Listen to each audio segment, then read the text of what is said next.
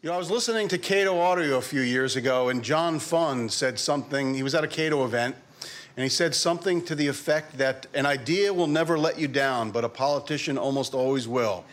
And we got let down yesterday afternoon when Mike Lee told us he had to be called out of town and wasn't going to be able to speak today. And it's too bad, because he's actually one of the guys that I like. But this being Cato, we were able to reach out internally and find an even better speaker. We yanked Alex Nowrasteh off the next panel and replaced him with Neil McCluskey, who will be talking about educational freedom and reform as part of the next panel. But Alex has become, to me, he's kind of a prototypical what a Cato scholar should be. He's very energetic. He's well connected on the Hill, as you'll hear. He's a great researcher, very capable writer,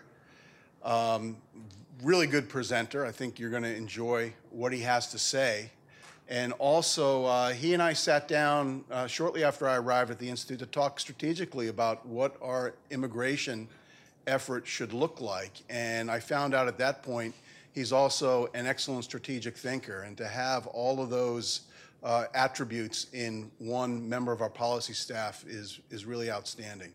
And he has some things to talk about that they were able to achieve even this week. And I think that you're going to find that there's a very cohesive and consistent strategy we have on immigration policy that is, really, I was going to say bearing fruit, will bear fruit. Alex, his policy area is one where, well, you'll hear his presentation. There's just so much disinformation. And I think we would make better decisions as a country if we were able to replace confirmation bias with facts. And Alex does a very capable job doing that. So without further delay, please join me in welcoming to the podium Alex Nowrasteh.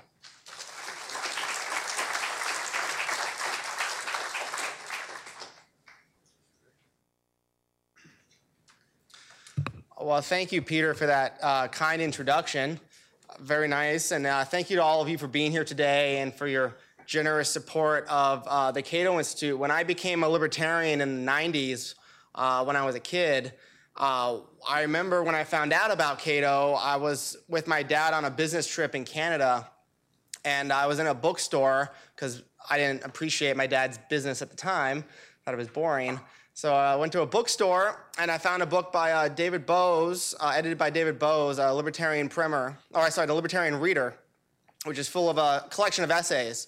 And instead of, enjoying the town where we're at, it was a different city, I stayed in my hotel room for most of the trip, reading that book from cover to cover.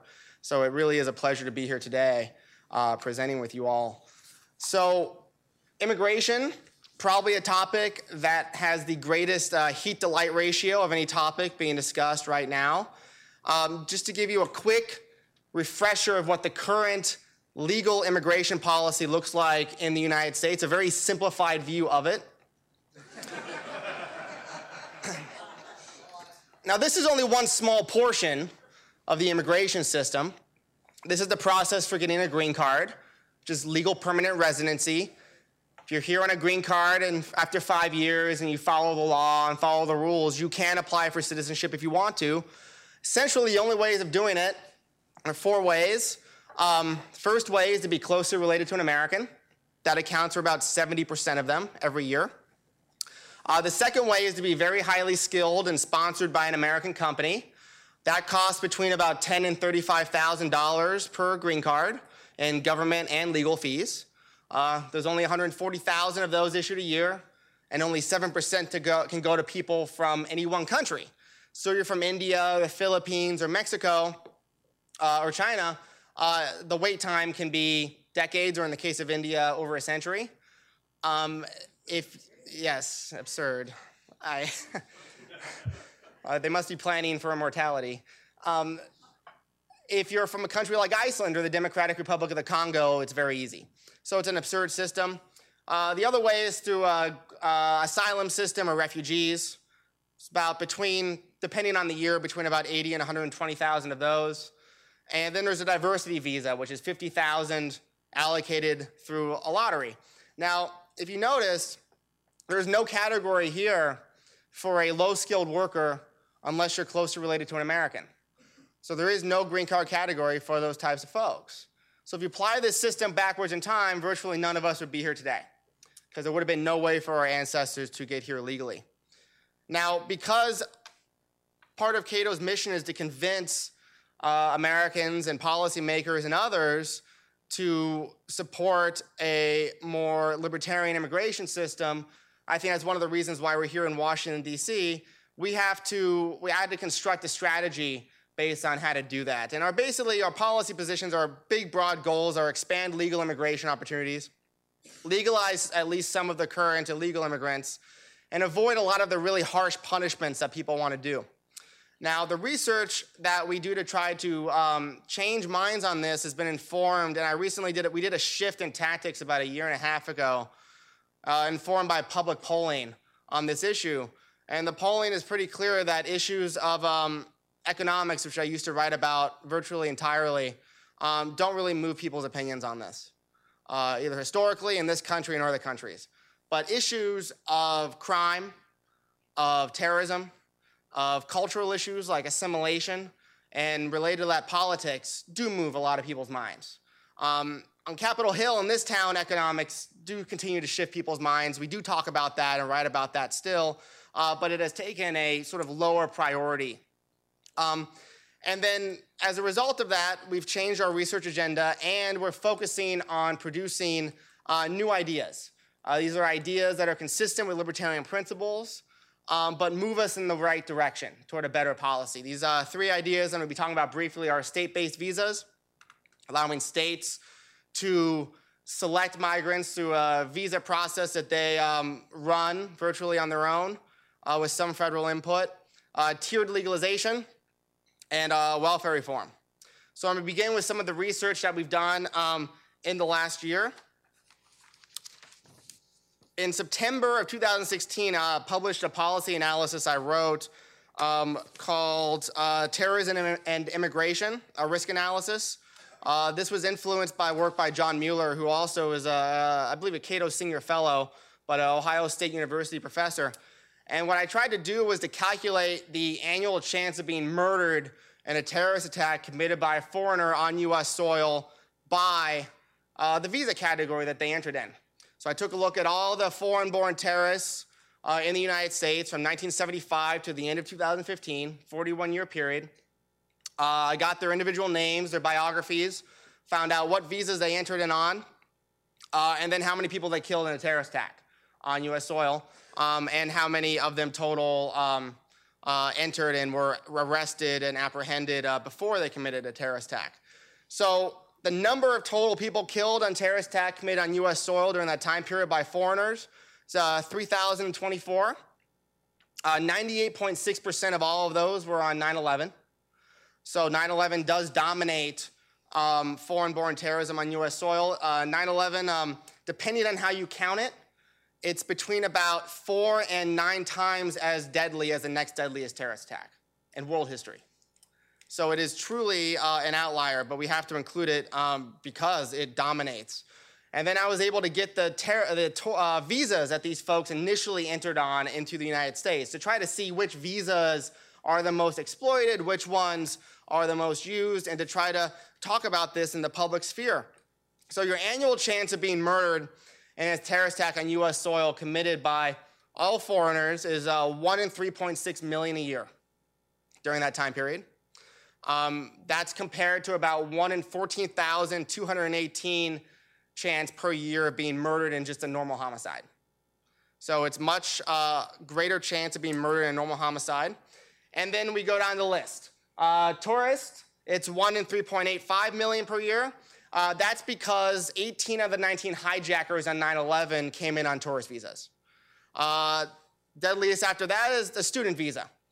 1 in 68.9 million per year annual chance of being murdered. The reason why that's so high is because one of the hijackers on 9/11 entered on a student visa. And then it drops to the fiance visa. There are 14 people murdered by terrorists on a fiance visa in late 2015 at the San Bernardino shooting. But that is the only one who has entered, and that's the only terrorist attack committed by somebody who entered on a K-1 visa. Your annual chance of being murdered during that time period is 1 in 780 million a year. Lawful permanent resident, 1 in 3.4 billion per year. Asylum seeker, 1 in 2.7 billion. Refugee, people are very worried about refugees. We hear about it with Syrians and other groups. I had to go all the way back to the late 1970s to find some people who have been murdered by refugees in a terrorist attack. All of them were committed by Cubans. All the terrorists were Cubans. They were all committed in the late 1970s, and they were mostly opponents of the Castro regime who were targeting pro-Castro people in the United States. Your annual chance of being murdered during that time period by a refugee is 1 in 3.64 billion a year. One illegal immigrant who entered illegally, 1 in 10.9 billion a year, and 0 on the visa waiver program. So in the first 6 months that this study was out, it was viewed 211,000 times uniquely on Cato's website, and the statistics were cited, I don't even know how many tens of thousands of times in the media. So it really blew up in terms of that. In January, on the weekend of the 28th, 29th, and 30th, after President Trump announced the first iteration of his travel ban, it was viewed 157,000 times. So I believe that's the top for a Cato study. And this year, it's #1 on Cato as well.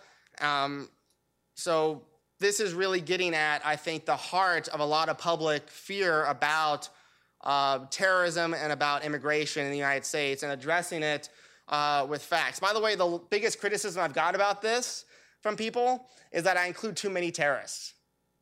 I include people who they think aren't really terrorists, but I figure it's more important to overcount than undercount. If I want to make an error, I want to make it in that direction. Second one is the illegal immigrant crime rate in the United States. There's a vast amount of empirical research on the total crime rate, but due to the way that the government counts a lot of these things, a lot of criminologists have not attempted to estimate the illegal immigrant crime rate.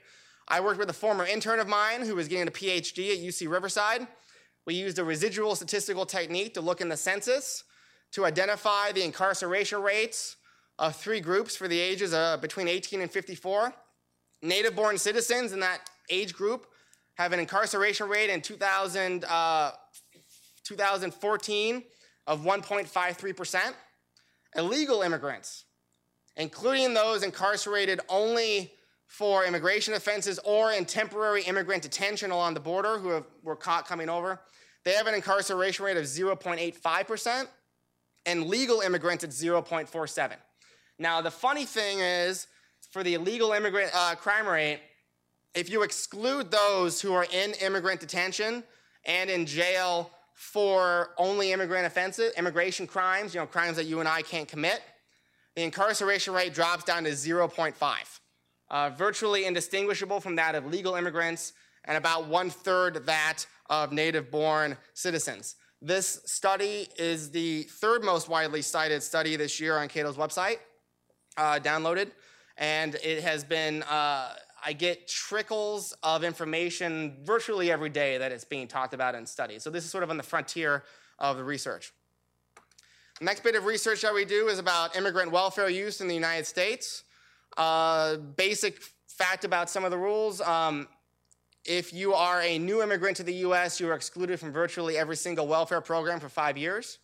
If you are here illegally, you're excluded from every single means-tested welfare program with the exception of emergency medical care if you show up at a hospital.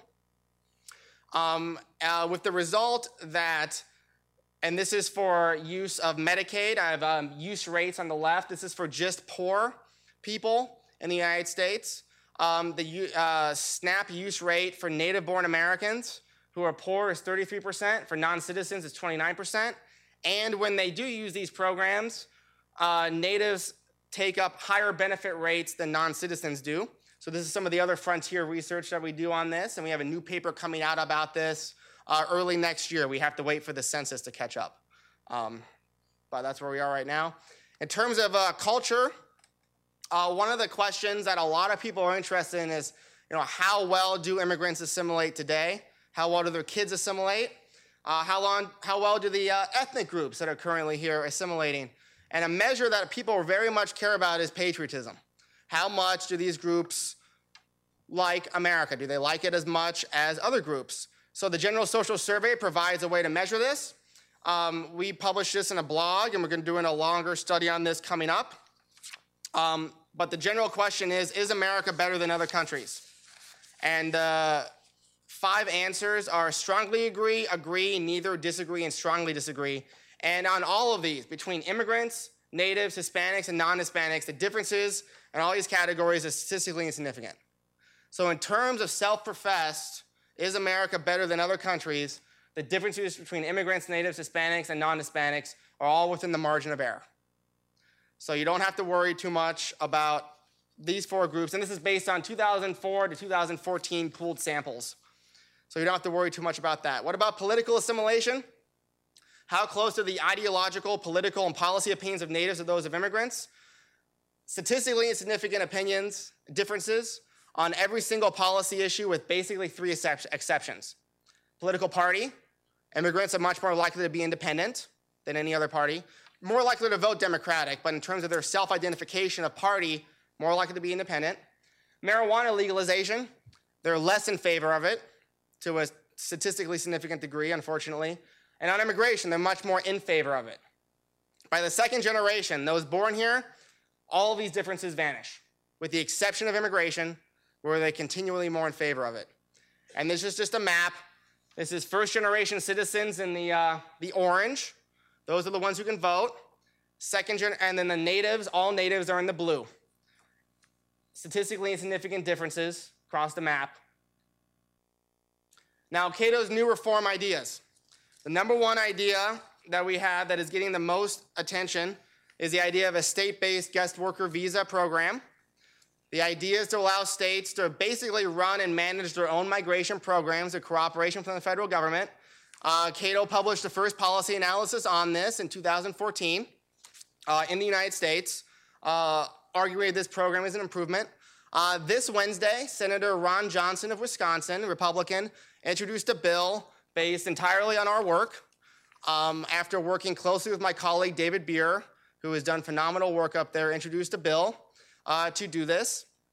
At a Cato event this Wednesday, he said he couldn't have done it and that it was based on a Cato idea and his close work with us. And we got news this morning that Senator John McCain has decided to co-sponsor the bill. One of the things that I think marks our success is when the rest of the world adopts or at least believes in our ideas without calling them libertarian. I would love them to. That's a cherry on top of the sundae. But our smallest goal for this bill or this idea was that it would be entering the mainstream as a result of this, and it would be part of any future discussion about immigration. That is the absolute least that we wanted from this, and I think the endorsement from Senator John McCain this morning does that and makes us in the center of this debate. Congressman Ken Buck from Colorado is going to be introducing the House companion bill shortly about that. Second piece that we are writing about is tiered legalization. This would basically make it for some kind of legalization for current illegal immigrants. It would create different tiers. It would make a path to citizenship very expensive and difficult. It would have a secondary path, which would be a cheap work permit. Very easy to get, very cheap to get, and we would let the migrant choose for themselves. Instead of having a one-size-fits-all bill, this would allow them to choose, and virtually all of them would choose the cheap work permit. They wouldn't choose the path to citizenship. This is a way to get a lot of Republicans on board and to improve the system dramatically. The champion of this lost re-election, unfortunately. Last time, Senator Mark Kirk from Illinois. So we're currently looking for somebody else to do that. And then the last bit is build a wall around the welfare state, not around the country. Influenced by a line, a quote from the late Bill Niskanen. This was something we wrote a policy analysis about in 2013. We were the first group to write an analysis about this, how to do it, why it's popular, what the benefits are, and we identified every statute that would need to change to make it so. Basically to make it so that every non-citizen would not have access to means-tested welfare benefits. This paper has been taken by Representative Grothman, a Republican from Wisconsin. He's written it into a draft bill that's still going through the process of revision. We're working with him about this. He plans on introducing this in the near future based on this Cato idea.